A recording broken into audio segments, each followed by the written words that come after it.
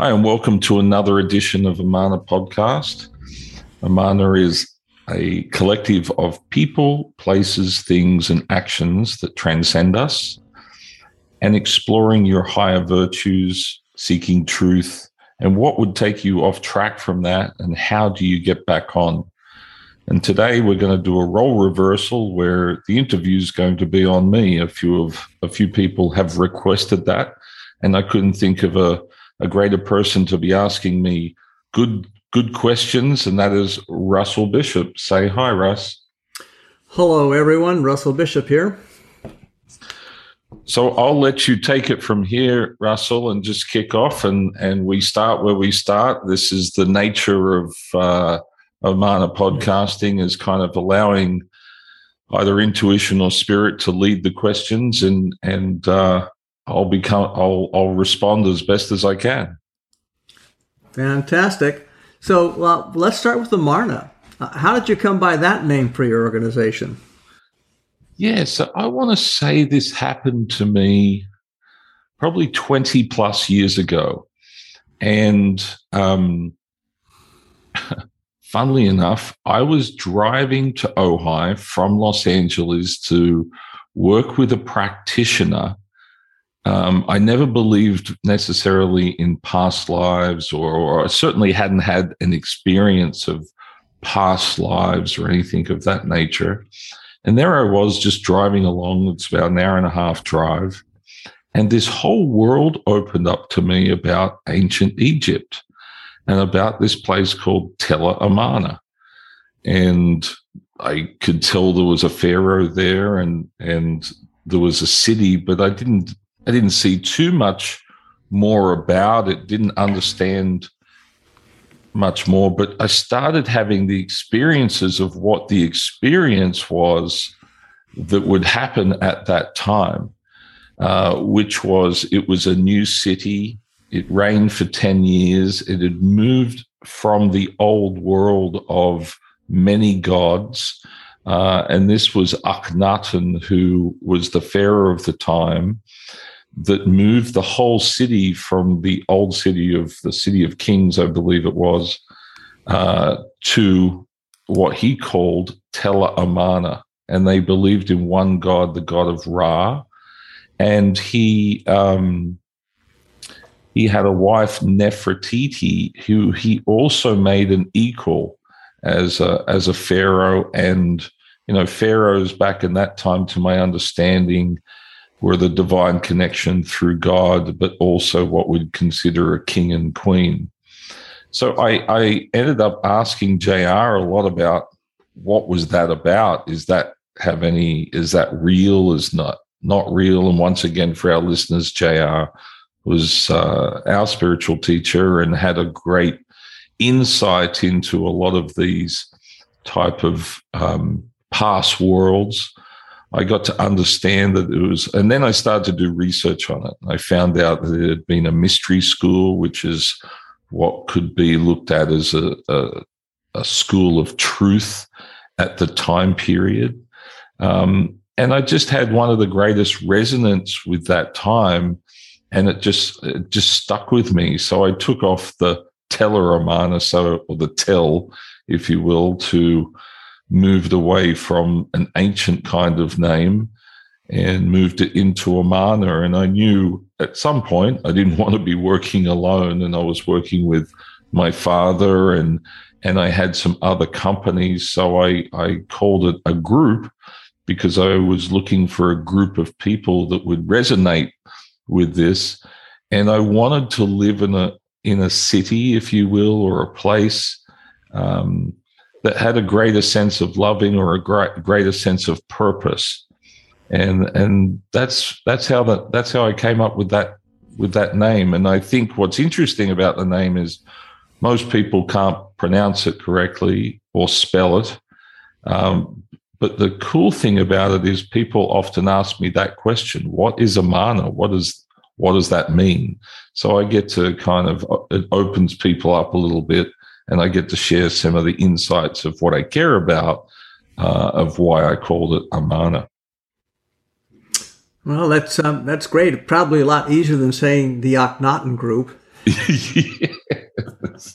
Yeah, exactly. Yeah, and it certainly has an energetic with it, so I'm sure some people will resonate with that um, even before they get intellectually curious. So super. Um, can you say some more about what your founding purpose was and how that may have evolved over time? Yeah, so I've worked a lot on my own individual purpose, um, which is, essentially loving. I don't want to probably even say the phrase that I have. I kind of keep that one sacred. But what the purpose with Amana, what I came up with was opening people to greater possibilities. And when I looked around and moving into the business world, I want what's an advantage that I could give people? A lot of people are very skilled at their craft, or at least learning their craft as they rise through the ranks of whatever their industry is.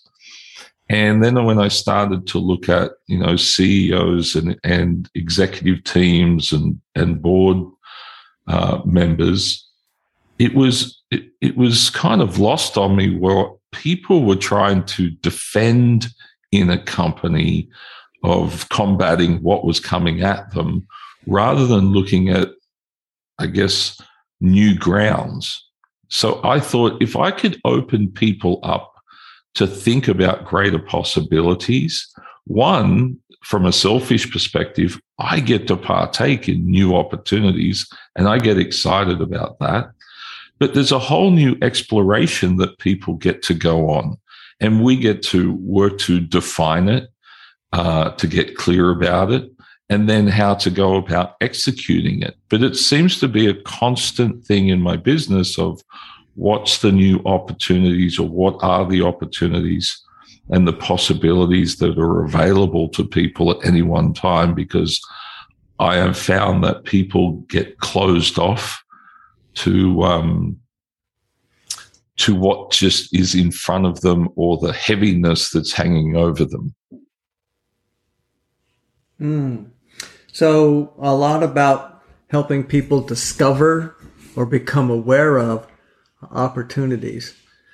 Yes, and I think even if we took it back to the original name, Akhenaten moved the whole city, so there was a new energetic, there was a new dynamic, there was a new way of being, there was new laws to operate under, and I find that fascinating.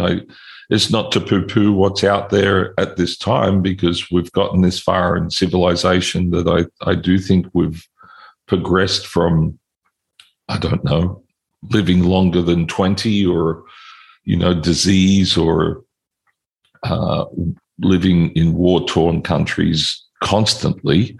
I do recognize there's still a lot of war going on, but it's not the way that it's always been.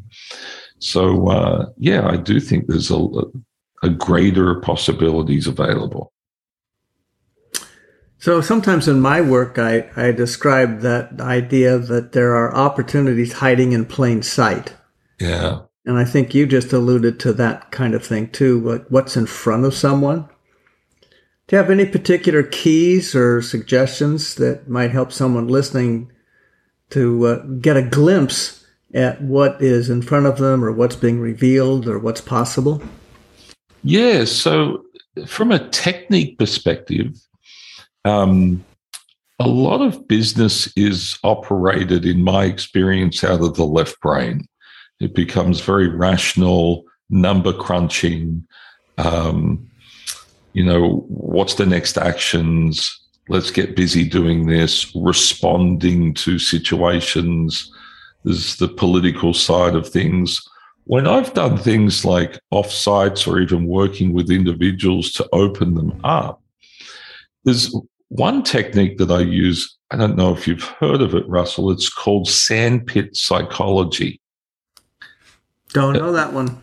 Yeah, so sandpit psychology has been studied for years, and it is taking symbols. So I have a bag of symbols that I will take into a room and people think, oh my gosh, what are we going to play with toys?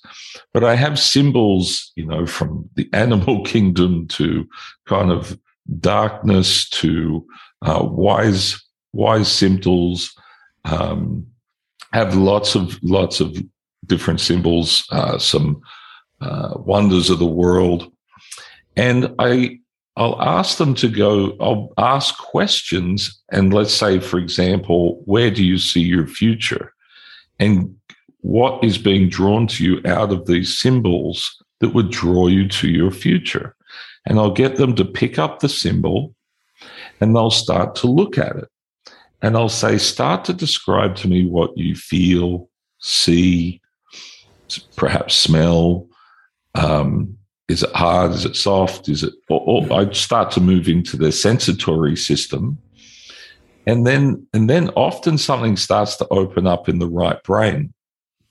This has been used for years and years in the marketing world to come up with marketing slogans. So I'll take what starts to open up through that right brain, which can be quite inventive, can be quite out of the rational thought.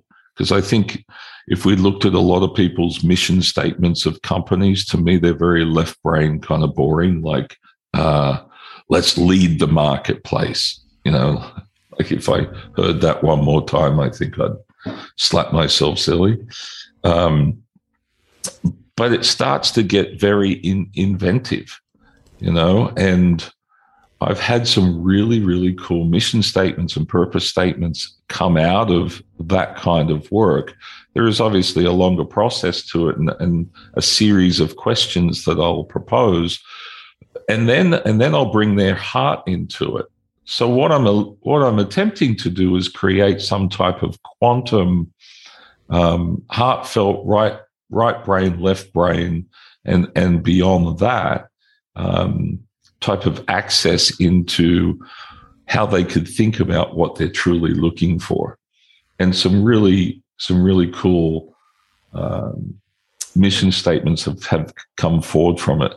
And for whatever reason, I can't think of any as a good example at this point. But if anyone would like to know, I'd be happy to share it with them if they wrote me an email.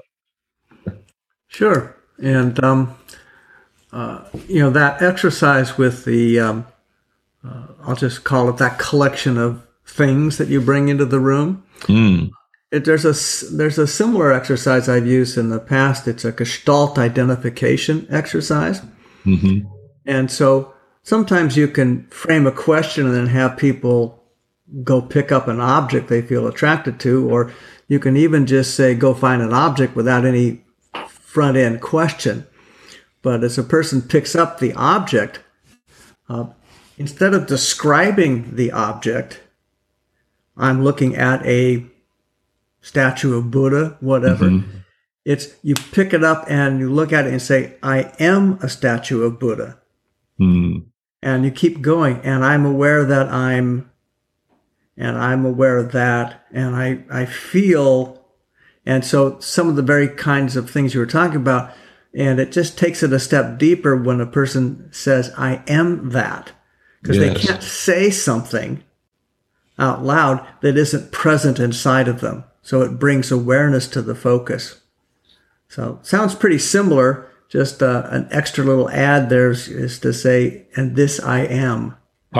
Yes, no, that's great. I will. I do take it to look through the lens, I guess, of what that symbol may be and what are they looking at, and that would definitely tap into that. I think what I go for though is, in cartoons we see the light bulb moment. Right. The little light bulb or that cloud that comes up with that new bright idea, the epiphany, if you will. Sure.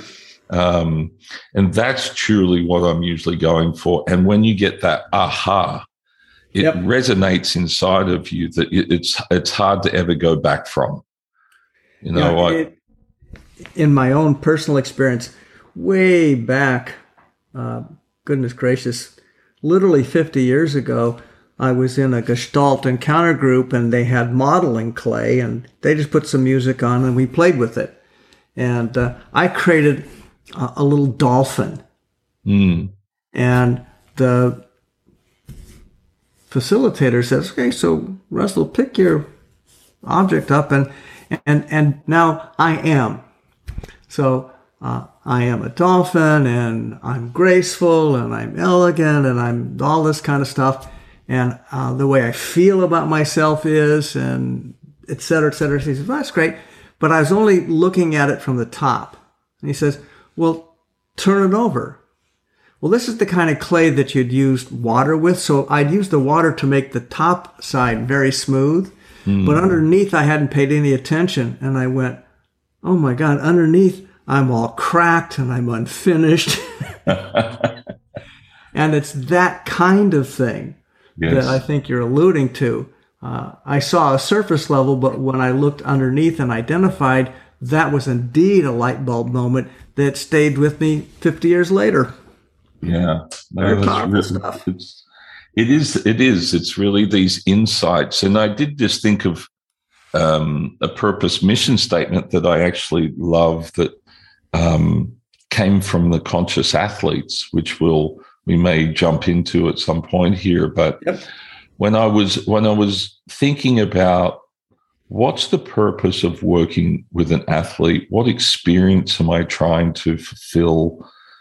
And, there's the notion of the zone. And, okay, that's a nice idea. And what are the techniques to get into that? But I've said it multiple times when I've watched a great tennis match or a great golf game, and it's playing from the heart. So I came up with this slogan or purpose statement called "The best results come from the heart." And I truly believe that. I think when you're playing out of your heart, the mind tends to leave, the unconscious starts to kick in, and you're just leading from a place of just absolute. There's willpower in there, but there's definitely like this flow that tends to happen. And it's not so cognitive, and you're not working strategy. You are the strategy, So that was a pretty cool mission statement that from doing that work by myself came up with that purpose statement. Yeah, that's beautiful. And of course, to be in the heart, as you're talking about it, to be in the zone is to be in the present. Yes. And the mind isn't going into the past or into the future. It's not working from fear or analysis. It's just present. Yeah. And you mentioned earlier about loving, and of course, the heart is the seat of the loving. So true. Very neat. Now, you mentioned intuition.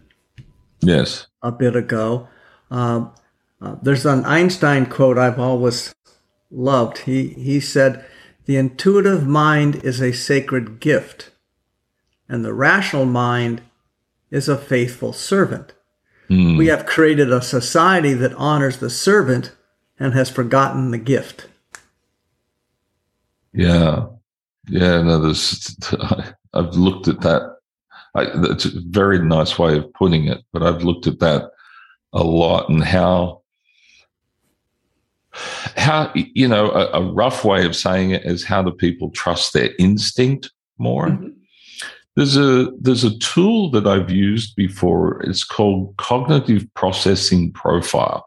It's got this long name. It's a mixture of about 20 plus assessment tools, and it tests people for strategic capabilities in unfamiliar environments. And I remember taking this assessment, and you can't cheat on it. The reason you can't cheat on it is because you don't know what they're looking for or how they're answering it. It's the movement of the mouse. There's fast, slow. But if you're an IQ person, you won't get close to getting the answers, because they're not a rational way of figuring out the way they've done this complex assessment tool. But I'll never forget getting into this place where in strategic environments, the analytical process was an adherence to strategic capability. And what was a real strength in strategic capability was the ability to trust your insights, not just your intuition, which I'll get to in a moment, but your insights, and trusting it and going just without thought, just got it, go, you know. And I found that really fascinating, because the people that I have been around who are, I think, good leaders, that takes a lot of courage, because you've got to be willing to make mistakes, per se. But it's not just, and this is not to leave the mind out. This is not to call analytical behavior poor or anything like that. I think a lot of data is highly useful. But to trust your insight and go. And the way that I work with myself and work with others around instinct or trust, there's obviously the mind, where we can collate the thoughts of, or try to identify the thoughts that we're feeling. I believe in our stomach is our psychic center that can pick up a lot of different information, often known as intuition. And I think there's, the insight model that I learned, and you could probably allude to how this came forward, Russell, was, high self-conscious self, basic self. And they're certainly part of my process of intuition, like what's my higher self, the wise self accessing, what's my conscious self processing, and what's my basic self, which I think of as like a 3-year-old that needs basic instruction, although has all that beautiful energy and enthusiasm about something. And when I consult with them, it's usually the basic self that I'll go to try and access as much, unfiltered innocence of response, and see if it's safe, if you will, to move and use that intuition and trust, because it does take trust to access intuition. So it's one thing to have intuition, to use your intuition. It's another thing to are you willing to use it? Because I've sat in plenty of meetings throughout my life, and I see people who have good intuition, but they're stifled by either the boss or the political arena, and they're not willing to use it, and they'll shut it down. And I actually think that crushes creativity. It disempowers, or can disempower, I shouldn't say always, but can disempower the whole group. If someone has some really beautiful insights coming from those places. So there's some of the ways I access and work with intuition. Well, that's beautiful. I wrote a couple of things down as you were talking about that. One is a phrase you will know, because we've encountered in some of the seminar work we've done in the past. The universe rewards action, not thought. Yeah. But that doesn't mean you can't think. Yes. It just means the thought doesn't produce the result. But when people get analytically twisted up in their knickers, they don't move till they think they have it all worked out perfectly. So I like what you said earlier about trust and go. Yes. And I added a third word after that is steer. Trust, go, and then steer, because just like the steering wheel on the car, even if you know where you're going, you're probably going to have to turn to avoid potholes or other cars and so on and so forth. It's so true. I'll jot that down for myself for sure. Without giving, there's a process in insight that is highly revealing around, the universe doesn't, reward thought, it rewards action. That's right. And that changed my life, that process. It truly did. I'm someone who did think a lot. I've got a pretty active mind, and I've worked it a lot over the years to go, stop it, just start moving, just start acting. You'll figure it out. You'll figure it out through the actions. And I think of a business leader who was like that, who was like a Steve Jobs. Steve Jobs was just like, had a willingness to screw it all up, but just keep going, because in that process, you'll figure something out. Yeah. No, absolutely. I remember years ago, amazing woman named Frances Hesselbein. She's still around. She's well over 100 years old now, but she ran a number of major organizations in the U.S. and et cetera. I hadn't seen her in a bunch of years, and when we got together in her office, the first question she asked me didn't have anything to do with how are you, what's happening, what have you been up to. She looked at me and she said, Russell, what are you seeing that's not yet visible? Oh, wow. It's a fantastic question, and it just so happens that she had been a sort of a student of Peter Drucker's, and that was one of Drucker's favorite questions. Yeah. Because it was a way of, instead of saying, so what is your intuition telling you? It was, what are you seeing not yet visible? And it takes you out of the rational mind, and it opens up. So if you could imagine what you're talking about with high self, basic self. Yes. What's the basic self seeing?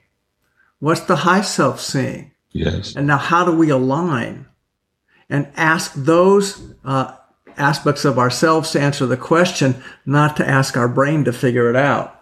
Yeah. Yeah, I use that expression of your quality of life will be based off the quality of questions you ask yourself. Yeah.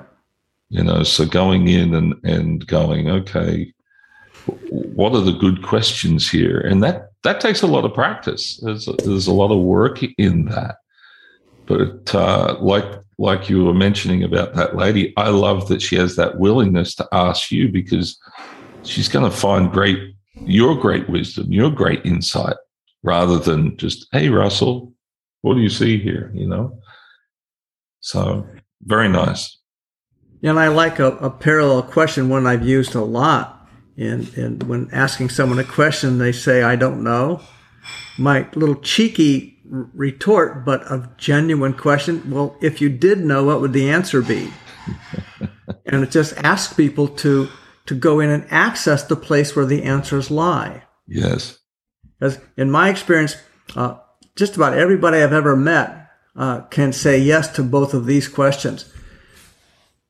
Have you ever encountered something that went awry, slapped yourself on the side of the head and said, oh, God, I knew it? Because you knew it was going to go off the rails. You didn't do anything about it, and it went off the rails. Yes. And the parallel, have you ever encountered something and it worked out perfectly, and you also go, yes, I knew it, and you did. And so what I try to help people with, and I think this is part of what you're asking about in terms of recognizing opportunity and possible directions, is that the information is all there. Yes. The question is, JR would have said, the information is there. The question is, am I available to the information? Absolutely. And when we ask ourselves, well, if you did know, what are you seeing not yet visible? Those kinds of questions step past that fear of the brain saying, but what if I'm wrong? And it just says, well, what if? And there's a possibility there that we can trust, go, and steer. Yes. Yeah. Trust is a big one. Trusting it it's practice. Yeah. Depends what's on the line, Absolutely. If you can become more and more detached and truly trust, my gosh, that's a powerful state to be in. And my experience says I don't have to trust that I'm right, but I have to trust that I can steer. So I like to say, am I directionally correct instead of perfectionally correct? Nice distinction. Yeah, because, you think of like the story of Edison and the light bulb. There were over 1,000 combinations of gas and filament before he got a light bulb. But if he'd been into, well, I got to get it right, my God, he'd still be by candlelight. Yes. He just knew there was an outcome. He just had no idea how many steps it would take to get there. So, Mark, let me go back to the conscious athlete that you mentioned before. Yes. You were a professional tennis player, and then you transitioned from player to coach, mm-hmm. and then you transitioned from sports coach to executive team coach and consultant. What can you say about that transition, and what was similar between player, sports coach, executive coach? Yeah, no, thanks. So, yeah, I grew up being a tennis player, and I would just say that I played at the level of professional tournaments. I never called myself a professional tennis player because I figured you got to be in the top 50 in the world to make a living out of it. But I did play at a high enough level where, you're training 7 days a week, 6 hours a day. And that includes rest, by the way, folks. So, but rest is active. And I was someone who had a really foul temper because I had high perfection running. So I was quite a confused tennis player. Like I had a lot of talent, but I would self-destruct or self-implode. I could hit an ace and get upset because it wasn't right on the dime that I wanted it. There was some really stupid thinking that went on with my untrained mind. I was probably a better coach because of all the frustrations that I had endured.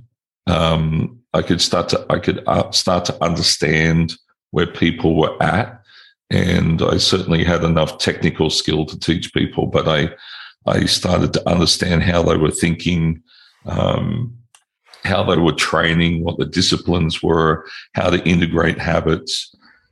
Then I had my journey as I started to look. I think I was around 16, 17. I thought I want to move to America and study psychology and play tennis. So those were the combinations that I kind of was leaning towards.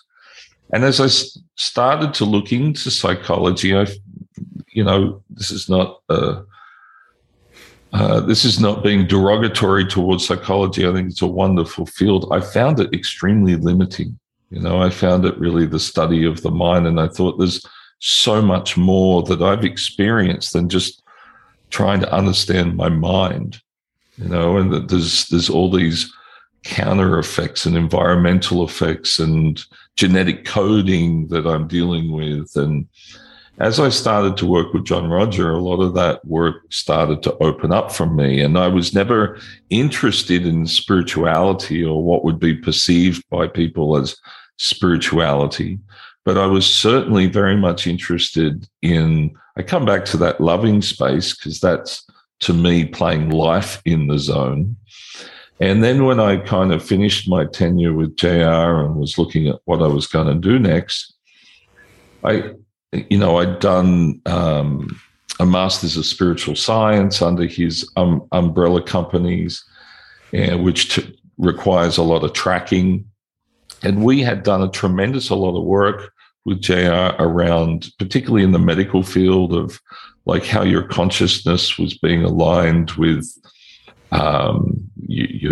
where your blood is, what your P count is, just a lot of health things that have all these causes and effects.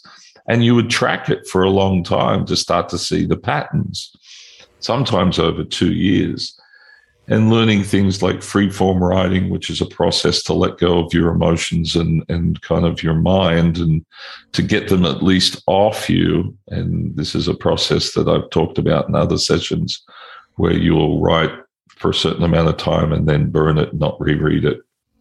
And so I was looking at going, I was like, oh my gosh, what skill do I have right now just to hop back into the world? And I thought, well, I could go back to tennis coaching. So I did. I did it in Calabasas. And I had a buddy who was working out of there who's just, I think, still one of the best tennis coaches I've ever met. he was number one junior in the world at 16. So he got to about 100 in the world. He's Grant Doyle. I've also done a podcast with him. And he was working with some really top pros that were up and coming. And I thought, I could combine this. I could combine what I've learned through the conscious spaces.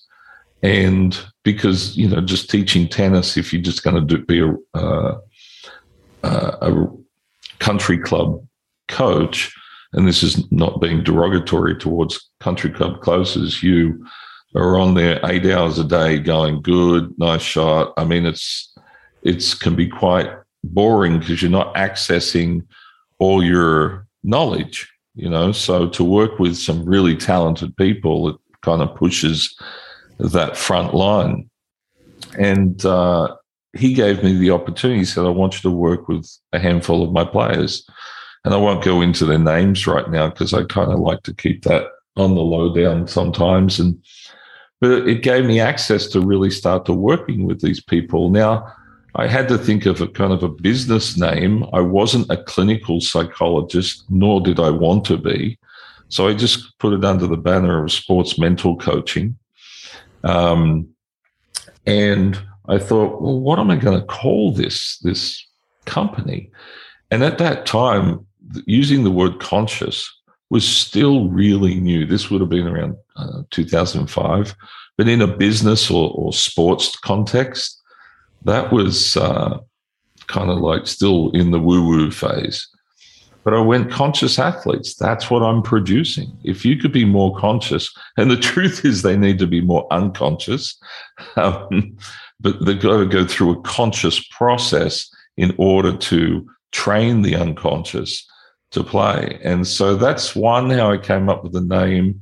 It led me into tennis.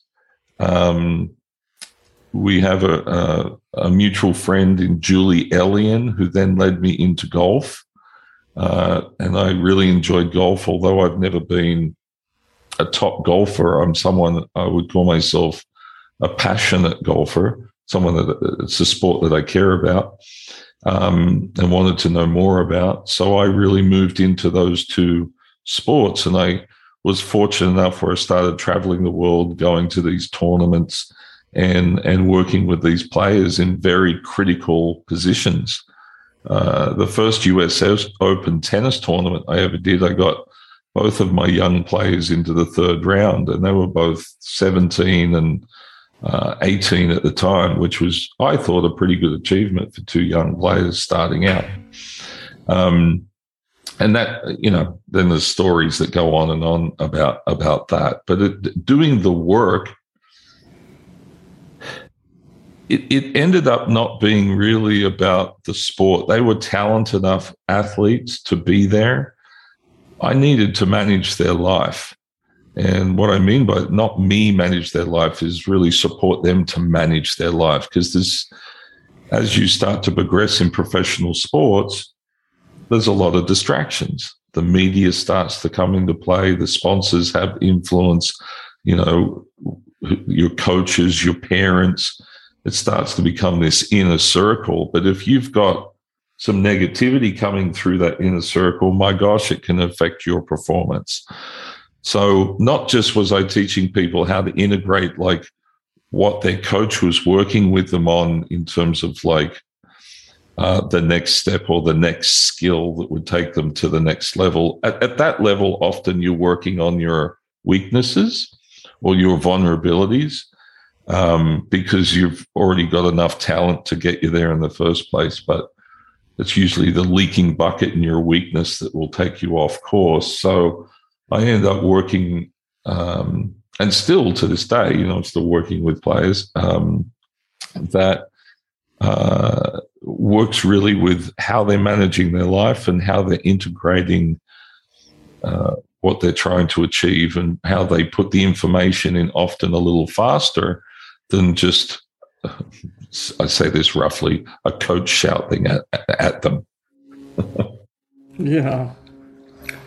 One little observation to make for you in how your intuition guided you, because you said you came to America and you were interested in psychology. Yes. and that you were put off by that after a while. And there's something there energetically that's important. Psychology is a term that has come to mean the study of mind and emotions. That's what it says in the dictionary. But psyche is the Greek word for soul, and ology is the study of. And psychology originally meant the study of the soul. So how is spirit guiding?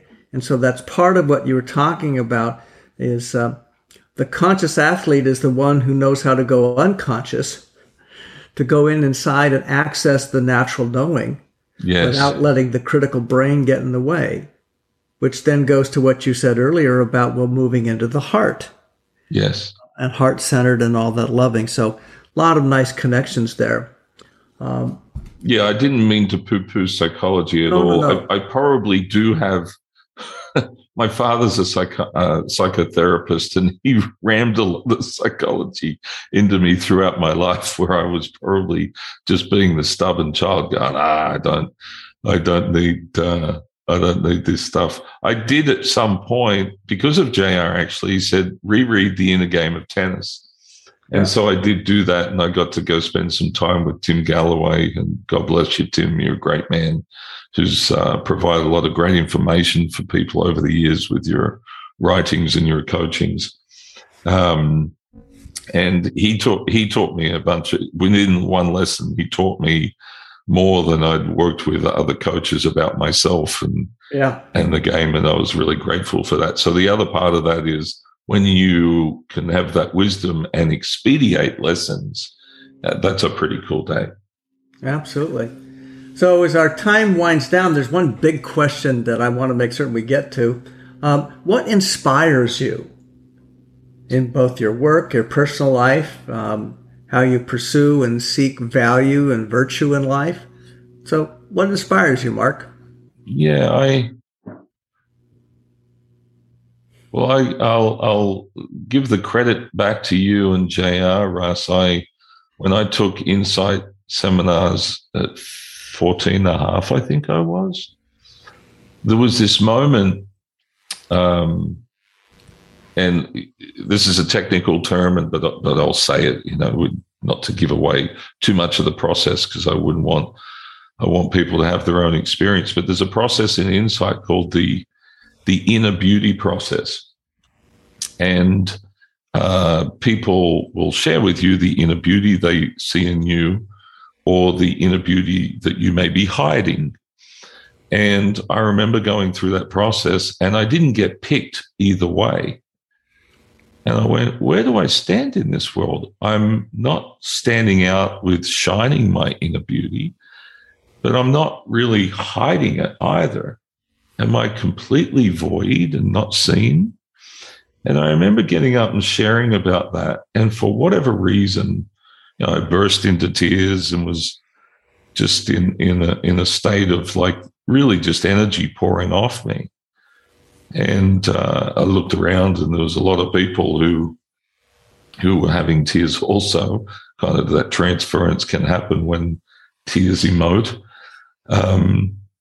But some part of me at that point, my heart woke up or reawoke, and it just bursted, absolutely bursted with happiness and joy and freedom and liberation. And probably these are flat words in terms of just saying them, and maybe I can give some context to them, but the greatest things that I know is loving, but it's I just forgot my term there. When you love it, unconditional loving is really what inspires me. Is just that absolute willingness to serve and give beyond some symbiotic relationship where I need something in return. It's you gave me a chipping lesson the other day. I couldn't have been more grateful, because you were just doing it because you saw something and you were sharing with me for no other reason. That's what I felt, and I was really touched by it. And the other thing that I found through my spiritual journeys would be liberation. It's to be here on the planet, but not be bound by my either the things that I would allow to control me, and that usually would come through either addictions, stinking thinking, repetitive thinking, things that I ruminate in, things that I would judge or create separation with.